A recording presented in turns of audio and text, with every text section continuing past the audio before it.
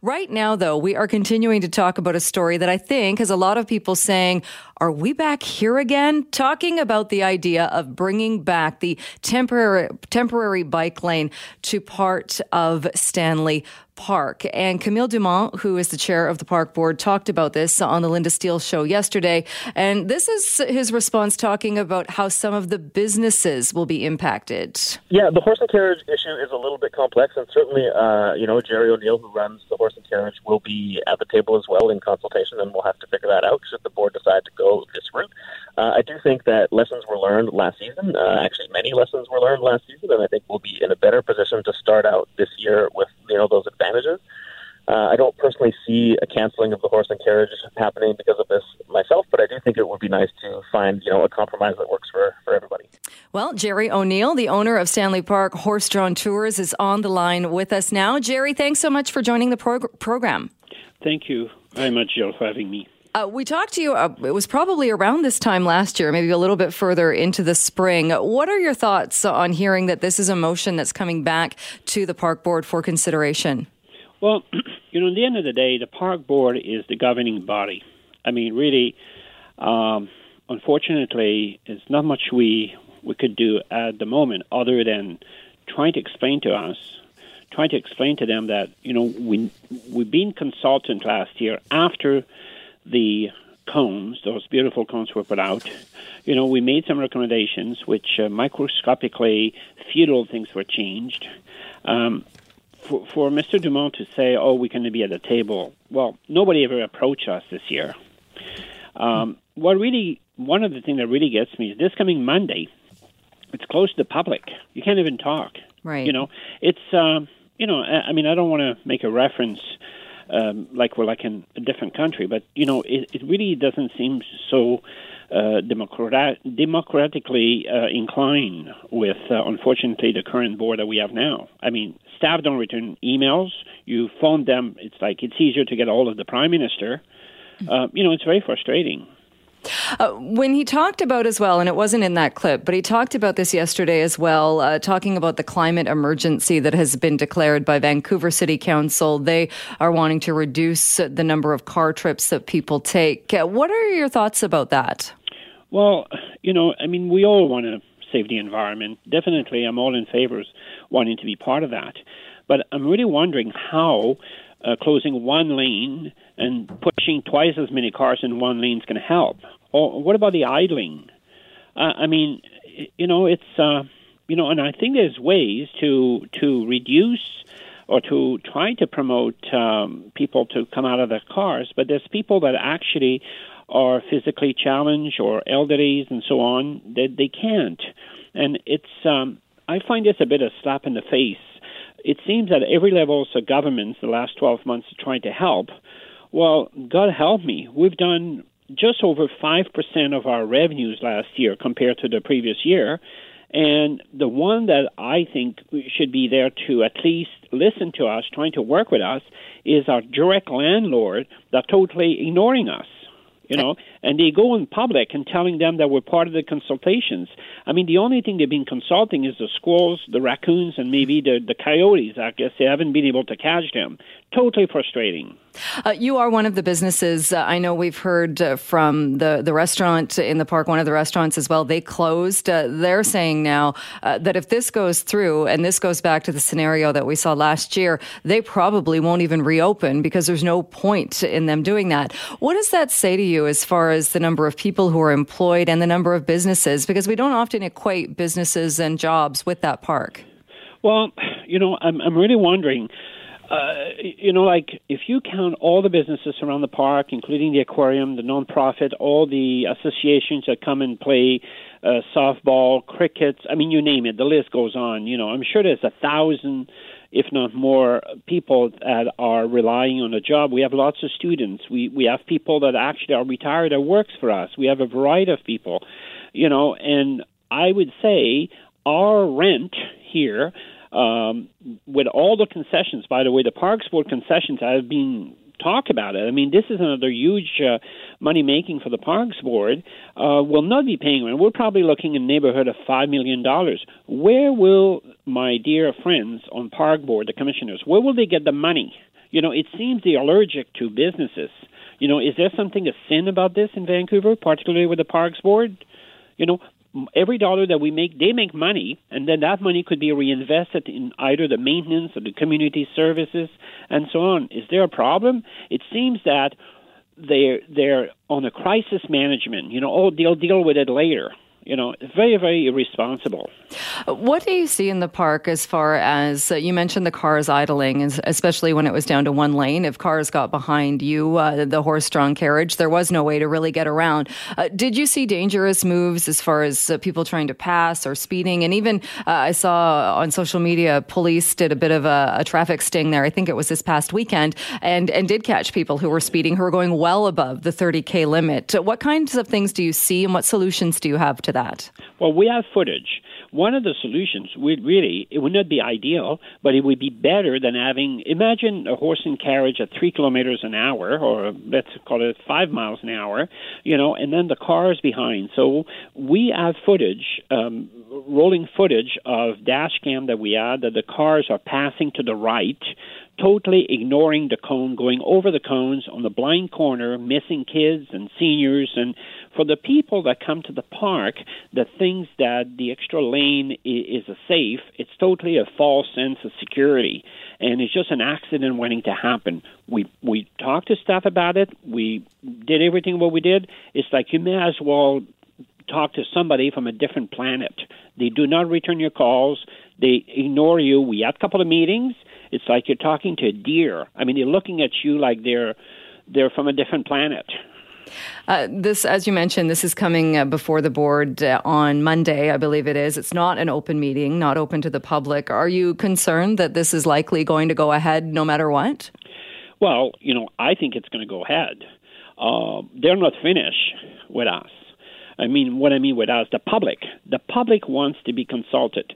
The numbers that Mr. Dumont came with, 11,000 of those people on their survey, 70% of those people are in favor. Okay, let's assume 70% is roughly 8,000. It's actually a bit of 8,000. Well, the survey themselves, I know I did it. I could go online 5, 6, 10, 20 times to do the same survey. They had no way of gauging who was coming online or not. So those numbers are all skewed, And then we have a petitions as roughly 30,000 people, which is more or less 4 times the numbers they have that says no for bike lane. And they say, you know what, I'm drinking different type of Kool-Aids than you, Jerry. We're going to go ahead and put that bike lanes anyway. So at one point, it's us, we have illegal documents. We all do all the businesses to be in the park. We don't want to exercise that. Nobody wants to do that. But, you have to operate in good faith. And this is totally bad faith. This is in capital, underlined, and in red. Well, Jerry, what will you do if this does go ahead, and it looks like it's very likely going to, and it's another summer with that one lane? What will you do with your business? Well, I'm at loss because I've got staff that's going to school, and we have lots of students. We've got students been with us for 5, 6, 10 years. We've got staff that's been with us for 25 years plus. And last year we went from roughly several dozen, 30-plus staff, all the way down to 6, 7 staff, So I don't know. I really didn't expect that, to be honest with you. I'm not surprised, but unfortunately, I didn't really I thought this year they would be more reasonable. Well, we'll have to wait and see what happens on Monday, although I know a lot of people think it's probably a foregone conclusion. Jerry, thanks so much. We'll talk to you again, but thanks so much for joining the show today. Thank you very much, Jill, for having us.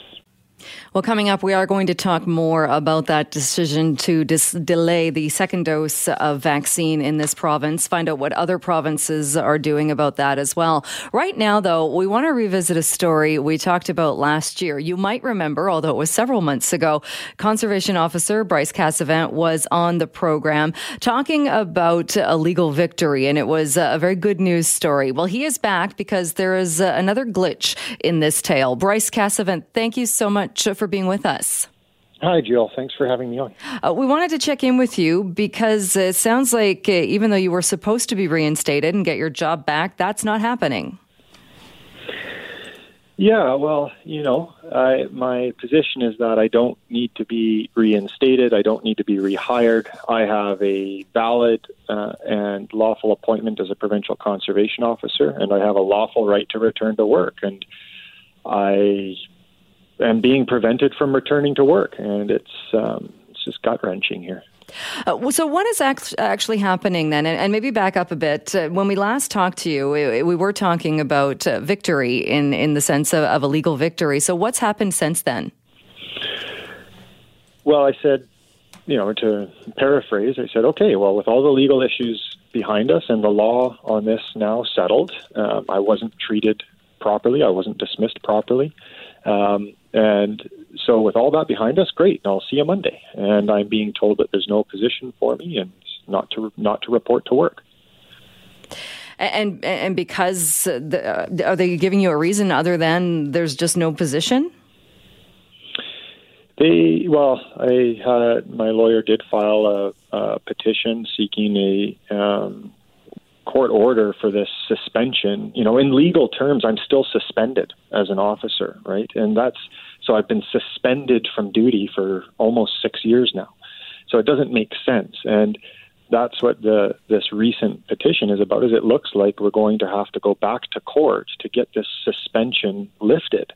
Even though I've been successful in the BC Court of Appeal and I've been successful in the Supreme Court of Canada, the suspension's remaining intact. The government is not course correcting the errors in their decisions to terminate my services. And so we don't know. We don't know what's going on. And to refresh people in case they've forgotten this case as well, and to make sure I'm still clear on this, this was the BC Court of Appeal ruling, the one last June, that basically threw out your firing and confirmed the difference between a special constable, that somebody that carries a firearm, that discipline matters would fall under the Police Act, rather than the ministry that you work for, which happens to be the Ministry of the Environment. Is that correct? Correct. And so you would think, looking at that clarifies it beyond that it would clear up any questions that there might be, and that you could go back to work. Correct. That is the BC Court of Appeal nullified the actions against me that were taken by the BC government and cleared the path for me to return to work. And I have a provincial appointment as a conservation officer, but I'm being prevented from returning to work. So in my view, as a result of the BC Court of Appeal decision, I have a lawful right to immediately return to work. I don't need to be reinstated. I am a provincial conservation officer, and I'm being prevented from returning to work. Now, the government right now is saying, a petition's been filed, so the matter's before the court, and we're not going to comment on it. And in the concept of discretionary decisions, ministry decision makers have implicit authority to correct errors in the decisions they've made. So there's no reason for me not to go to work. The ministry staff have the power and authority to allow me to report for duty, but they're not allowing me to report for duty. And it's becoming extremely frustrating to continually be dealing with what should be common sense. What kind of a toll is this taking on you? Well, it's a huge emotional toll. I've been involved in law enforcement since my early 20s, as my affidavit laid out. I started in the Canadian Forces Military Police, initially at a reserve unit, and then worked with the regular force, and eventually made it over to the conservation officer service. And law enforcement's been my life, my life's work, and not just in academia, but in practice as well. And I have a desire to get on with my life, and I'm being prevented from doing that. From talking with you, it's clear that you, I don't know if love is the right word, but you are passionate about your job. You were passionate about being a conservation officer. That's why you make those decisions, and that's why you were willing to go out there and to make that decision about those cubs, knowing probably that it could get you in trouble. Do you regret anything that you've done along this point or during your career? Well, I've always maintained that constables, in my experience, constables in Commonwealth jurisdictions can never be ordered to kill. animals, human or otherwise, the discretion to shoot or not to shoot will always lie with the constable. And indeed, the responsibility, once the trigger has been pulled, will always lie with the constable, as we've seen throughout history. So, my decision not to shoot the cubs was my decision to make as a duly appointed constable. An order to kill is an illegal order. And I've always maintained that constables and soldiers, for that matter, have a responsibility to decline illegal and unlawful orders. And kill orders are inherently unlawful orders. So I don't, in that sense, I don't regret the decisions that I've made, because I feel that I've done my job as a constable for this province. And let's get on with it already. Yeah. So the law is settled. The courts have rendered their decision. It's time to spare my family and spare the taxpayer any further shenanigans. The law is settled on this, and it's time to move on. I'm sincerely hoping that there is a diplomatic solution to these issues without the need for further court proceedings. And I believe the government has the inherent jurisdiction and authority to course correct this situation. And I hope that is done diplomatically without the need for further involvement of our courts. Do you get the impression, and again, the ministry not speaking, saying that this matter is still before the courts, do you get the impression, or have you been told anything, that part of this is because you ruffled the wrong feathers? Not recently. I've had, as you can imagine, the last few years, there's been many meetings with, I don't even know if an army of lawyers is the right word, but a swarm of government lawyers at very different, multiple levels of counsel involved. And so these discussions have happened, and that has come up in the past. Bryce just ruffled the wrong feathers and they just can't have him back. But that's not what I've heard recently since the court decisions. And so it's leaving me in a place where, I would like to know what's going on and why I'm being prevented from returning to work. And yeah. Have you ever considered leaving and saying, this is just not worth it, this is too much, I'm going to go do something else? Or is it the principle of it, and because you do enjoy this job? Well, there's a deeper issue here, that we need to look at. We're talking about law enforcement officers. We're talking about the constabulary. So if we can just bully and push around the constabulary when we don't like the decisions they make or the investigations they do, where does that leave the inherent independence of our policing services? And so, while there may be a discussion of a resignation in the future, that doesn't solve the current issue, which the right thing to do is to comply with the court direction and allow me to return to work under my lawful appointment. What happens next is a future conversation. But right now, we need to comply with the law as it's been settled by our courts. I need to comply with it. The government needs to comply with it. Most certainly the union that represents its officers needs to comply with it. And we need compliance. We need compliance with the law regarding constabulary discipline. And then everybody can move forward. But it starts there. All right, Bryce, we'll leave it there for today. Thanks again for coming back on the show. Thanks, Jill. Thanks for being with us. So we're going to talk some real estate now. And for the 6th consecutive month, the real estate market in the Fraser Valley has experienced property sales at levels that have never been seen before. And that's in the 100-year history of the Fraser Valley Real Estate Board. So what is fueling this frenzy? Chris Shields joins me on the line, president of the Fraser Valley Real Estate Board. Thanks so much for being with us. Thanks for having me, Jill. Pleasure to be here. So is this... sorry, go ahead. No, go ahead. I just think, is this, again, what we've been talking about? People are able to perhaps move, wanting that space, working from home and flocking to the Fraser Valley. Yes, Jill. I mean, it is astounding the sales that we're seeing. As you mentioned, 6 months in a row of record-breaking sales for our board. But you asked why is that happening, and I think there's a perfect storm here of reasons. One is, first of all, government-controlled interest rates. It's almost free to borrow money for our buyers right now. And secondly, due to the pandemic, we're seeing some sort of a societal shift in housing demand, where people want more usable space, and now they have greater flexibility where they can work from home, and also a better value in the Fraser Valley. Your housing buck goes way farther in the Fraser Valley. And finally, I think our industry has done an excellent job at keeping our consumers and our clients safe, embracing technology more than we normally have, and implementing WorkSafe BC safety protocols for showings. You mentioned you get more bang for your buck, and I guess that must be one of the concerns, though. As more and more people are moving, the demand goes up. Are we seeing prices go up as well? Yeah, definitely. We're seeing upward pressure on prices because we have a supply shortage right now and unprecedented demand. So when you combine those, it does give us significant year-over-year price increases. So buyers and sellers really need expert guidance in this particular market.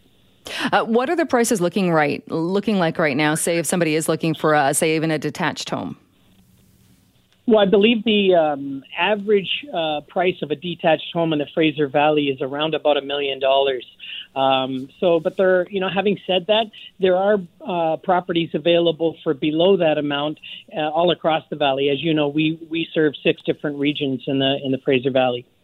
Are you seeing the same type of thing? We talked about this, I think, a couple of weeks ago on the show in other parts of Metro Vancouver, where not only are there bidding wars that are becoming the norm again, but in some cases, homes are going for $500,000, many hundreds of thousands of dollars above the asking price. Are you seeing that in the Fraser Valley as well? Yes, we are seeing multiple offers and homes selling well above their asking price. That is happening. Another reason why a consumer needs the expert guidance of a professional to help them through this. And what specifically then, like you said, kind of this perfect storm, and people might be getting into the market for the first time because they're able to with those low interest rates and they're able to move a bit further out and stretch that dollar. So what are the key things then that people have to keep in mind if they're in that scenario? Well, what I'm telling my buyers is the first step is to go and get pre-approved. Get your financing in a row. I tell them to get their ducks in a row, basically, and maybe go out and purchase a bank draft for your deposit. Like, there's certain steps that they can do ahead of offer presentation that will help to make their offer stronger than the other ones they're competing against. So we also do a ton of research behind the scenes, phoning other listing agents and asking questions about what their listing sold for, how many showings they had, et cetera, and how many offers that generated. So we do our research behind the scenes so that we can give the buyer all the information that they need, that they can make an informed decision. I was looking at some of the numbers that were released as well, saying that there were more than 3,200 new listings in February, and that was an increase, so was it 28% over February of last year. So is that people that are seeing this, maybe people who have lived there for decades, maybe they're downsizing and thinking that this is a good time to perhaps move to their retirement community or move to a different, or trying to kind of cash out? I think there's some of that happening, Jill. I think there's a lot of people that are seeing equity gains in their property, and maybe even some first-time buyers. Like, I've got a young lady who sold a condo in Langley City. Just last week I sold her condo, and she had only lived there for 3 to 4 years, and she already realized an equity gain of $100,000, which she's using as a down payment for a townhouse to move up. There's a demand for more space during this pandemic, and supply is improving. In fact, we had the second highest influx of new listings in the past decade in February, but it's just not enough to keep up with demand. Is it also because I know in the past we've talked a lot about transit, and let's face it, the Fraser Valley has not been the priority when it comes to connecting to Metro Vancouver, to making sure that transit is more readily available for commuters. Do you think it's because also, like you said, people looking for space during the pandemic and working from home don't need to depend on that as much anymore? I think you've got a really good point there, Jill. I mean, we're still hoping to get the infrastructure out in the Fraser Valley. We do need the transit, but more and more people are seeing as they work from home, there's less of a requirement for commuting. You mentioned safety as well, and one of the first things we talked about in the beginning of the pandemic, almost a year ago now, was open houses had been scaled back, had been canceled in many scenarios. A lot of viewings had gone online, had gone virtual. Do you think things like that are here to stay? I do. I think that the tools that we are embracing as realtors are here to stay, and it means that buyers can be more safe and view properties from the safety and comfort and convenience of their own home and look at virtual tours and so on. So we're embracing the technology. Our industry has been a leader in this regard for a long time, and public safety is of paramount concern for us at the board. And because we were deemed an essential service, our industry has taken a lead role in this area since the pandemic began. Realtors must implement personal safety protocols for all their showings. Where do you see it going from here? And that we've talked about this and this new information as far as the record number of sales in the history of the Fraser Valley Real Estate Board. With all of these things changing and with the prices now we see going up in the Fraser Valley, does that mean the next big area is going to be Hope? Are people going to start going to Merritt? Where do you see this going? That's an excellent question, Jill. I really wish I had a crystal ball. The demand we are seeing is largely a response to the pandemic, combined with inadequate supply, plus rock-bottom interest rates. Our experts have forecast a strong year in 2021 for sales in our region and higher prices. BCREA projects sellers will have more confidence to list once the vaccinations further roll out. So where it's going to end, I don't know, Jill. But you could speculate that maybe Hope is the next Chilliwack. All right, we'll leave it there. Chris, thanks so much for joining us to talk about this. Appreciate it. Okay. Thanks for having me. Take care. Thanks for being with us on this Tuesday afternoon. We have been talking a lot on this program about in-person church services. Some churches have been going ahead. They've been given fines. It has made its way to the courts, a challenge saying that the rules are discriminating against churches and that some form of in-person religious services following COVID-19 safety protocols should be allowed. Well, let's bring in Jay Cameron, Litigation Director at the Justice Center for Constitutional Freedoms. Thanks so much for joining us. Thanks for having me, Jill. What's the latest? Where do things stand right now in this fight about in-person services? We're in day 2 of a 3-day hearing. It wraps up tomorrow, and I have yet to debrief with the lawyers who are in the courtroom right now. But the arguments are being made with respect to the constitutionality of these orders and the differential treatments with respect to the way that Dr. Henry is treating churches vis-a-vis other members of society. Were you able to chat with them after the first day to see how they felt the first day went? We debriefed briefly, but, they're midstream and mid-stride, so, I'll wait till the end of today to talk to them more comprehensively. But there's a lot of different arguments that they're making, but specifically they're making arguments with respect to the Charter of Rights and Freedoms and Section 2A and 2C, the right to the rights that are protected under 2A are freedom of conscience and religion, and 2C is your right to assemble. And that includes your right, incidentally, to assemble for the purposes of seeking a redress for public grievances, which is becoming increasingly important in Canada because of the authoritarian rule of these physicians. And what do you say to the argument, and I'm guessing that this is going to form part of the argument by the government side of things, with people who are fearful that events like this could lead to the spread of the disease and could put other people and people in these gatherings in harm? I would say that social governance involves a lot of different factors, and medical considerations only are one factor. There are all sorts of other factors. The cure cannot be worse than the disease. And so, doctors only know about one thing. They know about illnesses. And if doctors were in charge of society, they'd lock everybody in their house and never let them come out. And there would never be any transmission of illness whatsoever. But there are all sorts of other considerations that go into a constitutional and democratic governance model like Canada has. There are considerations of trade and commerce and domestic tranquility and the Constitution. And, Dr. Bonney, with all due respect to her, rules in an arbitrary fashion. She's one unelected individual, And, she has decided, for example, that gyms, which have 4 times the rate of transmission, they can be open. Schools are open. Churches have 4 times less transmission than gyms, but they're closed for indoor services. And churches have a right. People who are practicing their religion, that's Section 2A, is the first fundamental right guaranteed in the Canadian Charter of Rights and Freedoms. And they're not open. And why? Is it because the legislature weighed in and decided that? No. It's because one person decided that schools have to be closed. And that's not how democracy works. And that's not how the legal system in Canada works heretofore. And I think people need to understand that there is one law for all Canadians, and it's called the Constitution. And Dr. Bonnie should read it because it says it's the supreme law in Canada, not her orders. And I think that the legislators in BC need to refresh their memory about that as well. And, the Constitution being the supreme law in Canada and the Canadian Charter of Rights and Freedoms is very important if you're making laws for millions of people. And right now it's totally being disregarded. What do you say to her comments that she's confident the health orders are in accordance with the law, including the charter?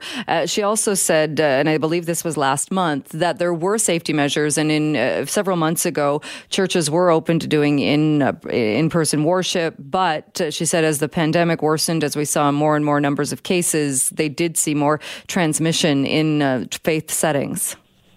Yeah, there's still far less than gyms, and gyms are open. So how does she explain that? I'm not sure that there is a way for her to explain it. And the other thing is, Jill, is that Dr. Bonnie is not a lawyer. She's not a judge. She's not schooled in the Constitution. But right now she's the one in charge. And so the buck stops with her. And, court actions are all about accountability. It's about calling officials onto the floor to explain why they're doing things. And ultimately speaking, their actions are going to be weighed against the supreme law in Canada. And, people in power forget that there is a law above themselves, which is precisely why there is a law above themselves, because power corrupts and absolute power corrupts absolutely. Do you also think that the messaging has been confusing in that I one of the first things I thought of was this court challenge and the fighting by many religious leaders to keep to reopen and to have in-person worship. This past weekend, there was a party shut down in downtown Vancouver where 17 people were found inside of a condo at a gender reveal party. And one of the comments from the responding officers or the media relation officers was they could have gone outside. It was a beautiful day. They could have gone outside and distanced and done this in a safe way, which is also against the rules right now, the rules as they are. And I thought of that and thought, I wonder how the church community feels if that's the messaging being given to people, because that's something I think that's been told to the church community. That's not even allowed either. Yeah, and I think it's important to remember that our clients have bent over absolutely backwards. They have doubled themselves up trying to comply with Dr. Henry's orders and comply with their religious obligations. They've done, they're not, a church service at one of our clients' churches is the furthest thing from the gender reveal party. And so for the police to say, well, you can break the law in a different fashion is, again, it shows the nonsensical nature of some of these requirements. Where do you expect things to go from here? Like you said, there's another day of this hearing scheduled. Do you know, do we have anything to base it on that we think it will be a speedy decision, or we'll know if there is any change coming? Given the seriousness of the interests and the fact that there are fundamental rights and freedoms at play, and this is an issue of broad societal implication, we expect that the decision will be sooner rather than later, but I don't have a timeline, unfortunately. And I know we don't like hypotheticals, but if we can look ahead, if this isn't successful, are there other avenues these churches can take? That's what appeal courts are for. All right, Jay, we'll leave it there for today. We'll be waiting to see what the decision is on this, but thanks so much for coming on the show to talk about this. My pleasure, Jill. Thanks for having me.